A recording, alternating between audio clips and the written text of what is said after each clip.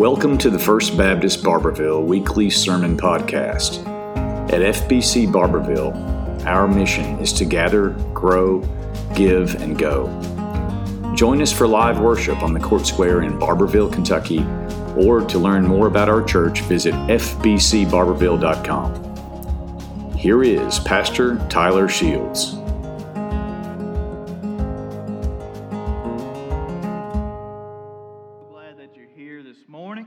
Worshiping with us, and I didn't know that even Only King Forever could sound pretty good in the acoustic version, right? Not so bad. So we're going to continue through the Word together this morning. Last week we were in Genesis chapter 22, and we looked at God testing and proving Abraham's faith, how He spared Abraham's son Isaac from being sacrificed. Isaac, again, was the promised son to Abraham and Sarah. He's the one through whom God would bring just an uncountable amount of descendants. And so to give you a little background between last week and this week, if you're doing your reading, you know where we are. But Isaac continues on with life. Abraham and Sarah both pass away, and he marries this lady named Rebekah, probably his cousin, and we may talk about that another day. But they get married, they love each other. Together they have two sons, twins, Esau and Jacob. And even though Jacob was second born, it is through Jacob that God would create the nation of Israel. However, for much of his life, Jacob made a lot of mistakes. Jacob stole, Jacob lied, Jacob cheated. He ended up with 4 wives. He has a brother that wants to kill him. His life is basically a train wreck. It's just a mess. And then we come to Genesis chapter 22, and that's where we're going to be this morning. Genesis chapter 32, verse 24. And in this chapter of Jacob's life, with all these years of being a disaster, God intervenes. And He continues His plan for this man in spite of the many mistakes and many failures over the years. And at this point, Jacob is traveling. He is for the first time in about 20 years, getting ready to meet his brother Esau, who he believes wants to kill him. Jacob, I think, feels like he's reached the end of his rope, and then probably the next day he expects his brother to actually end his life and enact vengeance.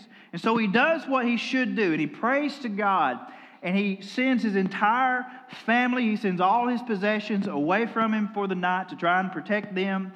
All these things that he's worked for his entire life, all the things he's dedicated his life to, and all of that's gone for now. And Jacob finds himself alone and ready to face the music, whatever that might be. Look at Genesis chapter 32, starting in verse 24. Absolutely one of my most favorite stories in the Old Testament. I love the life of Jacob. The Bible says Jacob was left alone. And a man wrestled with him until daybreak. And when the man saw that he could not defeat him, he struck Jacob's hip socket as they wrestled and dislocated his hip. Then he said to Jacob, "Let me go, for it is daybreak." But Jacob said, "I will not let you go unless you bless me." "What is your name?" the man asked. "Jacob," he replied. "Your name will no longer be Jacob," he said. "It will be Israel, because you have struggled with God and with men and have prevailed." And then Jacob asked him, "Please tell me your name." But he answered, "Why do you ask my name?" And he blessed him there. That's kind of another weird story here in the Old Testament. And there's a lot going on in this passage, so let me give you just a little more context. Somebody said that a text without context is a pretext for a proof text. In other words, you can make it say whatever you want it to say if you take it out of context. So, at this point in Jacob's life, Jacob literally is a man on the run. And he's been running from his past and from his brother Esau, like I said, for some 20 years. And going back in his life, he has stolen Esau's birthright. He's stolen his blessing. And as the older son, Esau stood to inherit more from their father Isaac than Jacob would.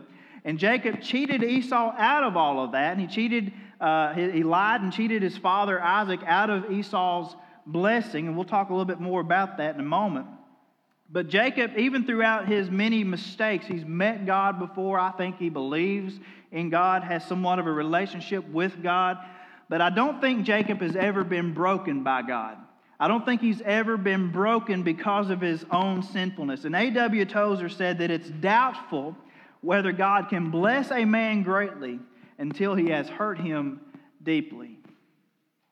I think we all have to experience this point in our lives where we're actually broken because of who we are, that we're broken over our own sinfulness, and we can experience that brokenness, and it's at that point that God can actually begin to use us the way that He intends. So Jacob, even though he's God's chosen man, even though he is the father of the 12 tribes of the nation of Israel, he spent most of his life cheating and lying and swindling and doing whatever it takes to get what it is he wants out of life. But on this fateful night here in Genesis chapter 32, Jacob has an encounter with God and will not only change his life, but it will change him personally forever. And I think through Jacob's story right here, there's three things we've got to learn this morning. And I want you to write this first one down. It's impactful if you'll believe this. You ready? My life can change. My life, and I want you to write, my life can change. It's really easy to fall into this thinking trap of believing that your life will never be any different. That it could never be any better. That you will never be any different. You can never be better. You can never do better. That the way you are right now, or the circumstances that you find yourself in right now, is just the way that it's always going to be. And that's simply not true. We see in this passage that Jacob was physically changed forever. The Bible says the Lord struck his hip socket and dislocated his hip, and Jacob would walk away from here physically changed. He would never walk the same because of this experience with God. And I think that he was so desperate at this point in his life. He could see all the messes and the mistakes that he had made. He knew he was about to meet Esau, and he was afraid and he was disappointed. And because of this brokenness over his sin, I think he was also repentant. And as God literally gets a hold of him, and I like how God uses these stories of physical things that happen to teach us a spiritual truth. As God actually gets hold of him, he refuses to let God go until he's certain that he can get up from there a changed man forever. As he wrestles with God, God literally wounds him. For us, when you encounter God, when you come to Christ, when you place your faith in Him, you give your life over to Him, listen, there should be some things in your life that change. If there's not, then we really need to sit down and have a good, long, hard talk about your encounter with God, because things should be different. You should walk a little differently. You should talk a little differently. You should look at life differently. Your attitude about things should change. Your thoughts should begin to change. Through God's grace in your life and through the power of the Holy Spirit, those cravings, those desires that you once had should all start to go away as you become more like Christ. And God begins this lifelong process, because for most of us it is a serious process, of radically changing your life and who you are. The Bible says that the Jews stopped eating this part of the animal, and it's all part of this set of rules that gives them boundaries in their lives to keep them from sinning against God. And for us, when you come to Christ, when you start following Jesus and you just give your whole life to Him and give Him control, then you're going to experience a new set of boundaries in your life just like this, where the Holy Spirit sets up these guardrails, and when you start to get off track, says, hey, knucklehead, get back on track. Start following the Lord again. I believe that people can change through Christ. Do you believe that? We really need to be on the same page about this one. And I know we don't see a lot of people change the way that we want them to, right? And we want to change them, and we try to fix people. Let me tell you something. I wouldn't be standing here preaching this message to you if I didn't think Jesus could change people's lives. I truly believe that through Him, the drunk can put the bottle down, and the addict can find recovery, and that liars can learn to tell the truth, and people that live in fear can find faith, and people that feel like they don't have any worth can find their worth in who Christ is. Your life can change. But notice the second thing. It gets tough because sometimes our future and who we want to be and where we think God's taking us, sometimes all of that's clouded from where we've been, from our past. And the second truth we got to understand is my past does not define my future. Now, it certainly helps shape it, doesn't it? All those experiences, all those successes, all those failures, it all helps shape who you are today. And really, apart from your past, you wouldn't be who you are today. But that doesn't have to define who you will be in Christ. Sometimes we believe that we can't be the kind of spouse that we want to be, or we can't be the kind of parent that we need to be, or we can't minister to the needs of others the way that we want to because of something that we've done or something that's happened to us, and instead of just becoming the person that God designed and I think desires us to be. So thankfully, God wants to redeem even those parts of our stories, those parts that we're not proud of, those parts that are hard to think about and hard to process, and we sometimes don't even want anybody else to know about it. But God can take even those parts of us and who we are and turn it into something great and use it. Notice in this story that Jacob, he asked for a blessing. And it's weird to me when you first read this. You're like, why does he ask for a blessing? And instead of just blessing him, God asked him a question. He says, well, what's your name? And I think all this goes back to his past, to probably some 20 years earlier in Jacob's life. For just a moment, flip back to Genesis 27, if you would. We'll have it on the screen as well. But in Genesis 27, Isaac, Jacob and Esau's father, he's getting old. He doesn't see very well. He's approaching the end of his life. And it was customary for the father to bless the oldest son before he dies. And in this blessing, the blessing makes the birthright binding. That's why the father would wait till the end of his life, so make sure he was blessing the right son. And so Rebekah hears Isaac tell Esau to go hunt him some good food and make him something good to eat, and he's going to bless him before he dies. And so Rebekah, the mom, goes to Jacob, her favorite son, and says, listen, go get a goat, I'll fix it, and you pretend to be Esau and get your father's blessing. This is a very dysfunctional family. You understand that, right? Now look at Genesis 27. Verse 14 says, so he, Jacob, went and got the goats and brought them to his mother, and his mother made the delicious food that his father loved. Then Rebekah took the best clothes of her older son Esau, which were in the house, and had her younger son Jacob wear them. She put the skins of the young goats on his hands and the smooth part of his neck.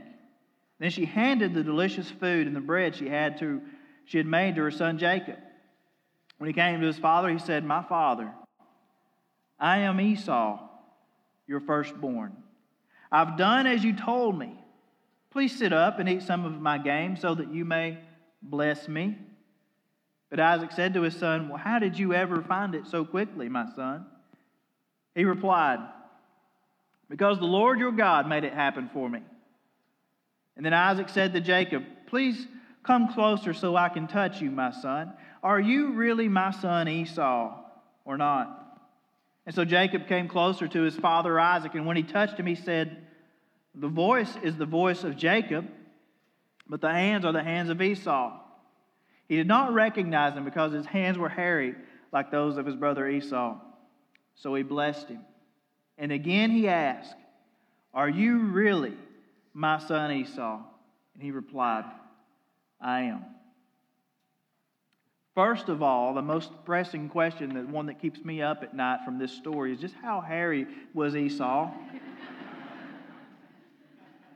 It bothers me. Anyway, twice Jacob says, I am Esau.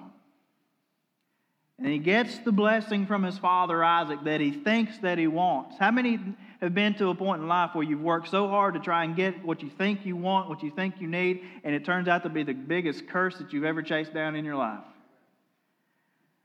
Jacob gets this blessing from his father, but it cost him deeply. He has to leave his family and literally run for his life from his brother Esau. He'll never see his mother Rebekah, that he loved dearly, alive again in his life.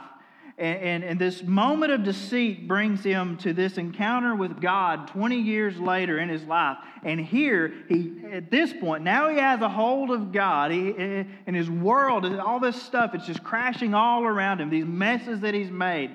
And he's got the Almighty in his hands, face to face with him, and he refuses to let him go until God blesses him, I think, with the true blessing he realized that he needed all along. Not something you can cheat somebody out of. Not something you can put a price on, but something that comes from God himself. And God simply replies, well, wait a minute, big boy. What's your name? Who are you? See, God knew Jacob's name. God knew exactly who Jacob was, but God needed to make sure that Jacob was ready to admit who Jacob was. And all throughout Scripture, God uses these little questions to get our attention. You know, remember all the way back in the garden, we talked about Adam and Eve sinning against God. And we see Adam hiding from God. And God comes into the garden to walk with Adam. And God knew where Adam was. And he says, hey, Adam, where are you? God knew where Adam was, but God needed to make sure that Adam knew where he was and finally admitted. There's a similar story in the New Testament that I love when Christ is carried away to the house of Caiaphas to be tried and to be questioned, and Peter follows along, and he's kind of following at a distance. And 3 times Peter gets asked about following Jesus, and 3 times he denies that he ever even knew Jesus. And then after the death and resurrection of Christ, Jesus comes back to Peter, and does he condemn him? No, he asks him 3 simple questions, right? He says, Peter, do you love me? Do you love me? Do you really love me? And what happens is when God does this, it breaks us. It broke Adam, it broke Peter, and here it broke Jacob. And Jacob finally says something truthful for a change. He says, God, I'm Jacob. I'm Jacob, the deceiver. His name literally means deceiver or trickster. I'm not Esau. I'm not something that I've been pretending to be all these years. I'm not perfect. I'm just a sinner. I've lied. I've cheated. I've stolen. God, look, I'm a mess here, all alone at the end of my life. Just call me Jacob. And having reached this broken point, I think Jacob's finally ready to overcome his past and move forward in God's grace. That's where we have to come to in our lives as well. Jacob came to this place fearful and anxious and worried. But after this, he gets up confident, not in Jacob anymore, but in God, and he's ready to face whatever tomorrow may bring. And when you encounter God like this, and you see yourself, and not just see yourself, but you admit what you see. Remember the mirror when we started out going through the Bible, and it was just a broken, shattered mess? When you look at that and you say, okay, God, here it is. This is my life. I've made this mess. This is what I am. And God takes that, and He takes our brokenness and our past and all of this garbage, and He redeems all of it. And I think it's at that point, when we've come to rock bottom in our brokenness over our sin, that God can, for the first time in our lives, give us everything that we've been looking for. The peace, the hope, the joy. The last thing we've got to understand is not only does that stuff not define us, but Jesus defines us. We have a new identity. That's our final point, is my identity is found in Jesus. Jacob says, I'm Jacob. And sometimes we got to admit to God, yeah, I'm Jacob, but I'm no longer Jacob. He's only Jacob for a moment in his life, and when he admits who he really is, notice what God says. He says, your name will no longer be Jacob.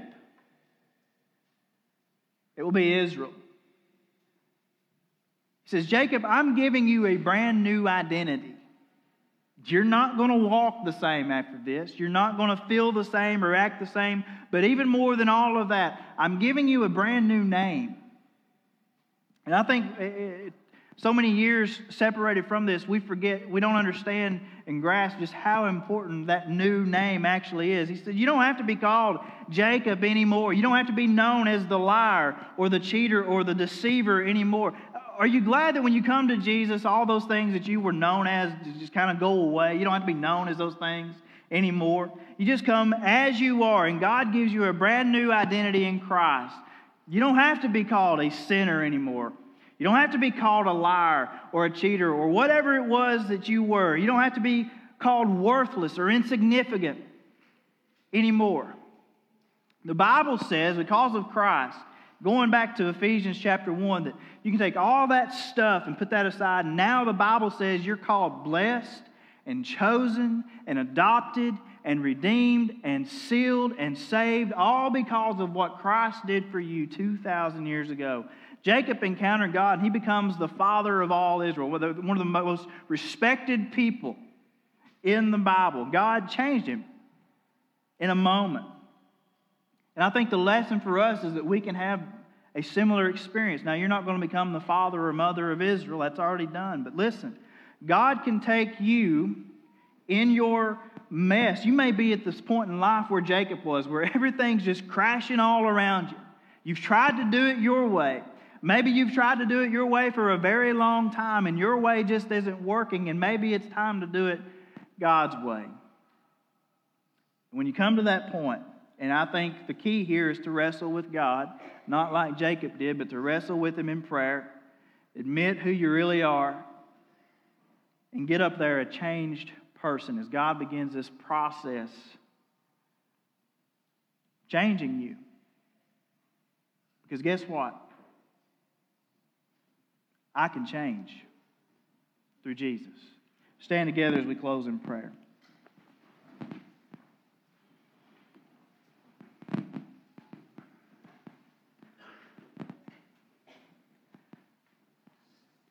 Father, I thank you, Lord, for such incredible stories like this, God. They're just such a reminder. One, that you love people that are messed up. And God, if we're honest, we'll admit this morning that we got a lot of problems. God, some of us have been trying to live life a certain way for a long time. Some of us have been trying to just do it our way. God, maybe there's someone here this morning or watching online that, like Jacob, that it's all just coming crashing down.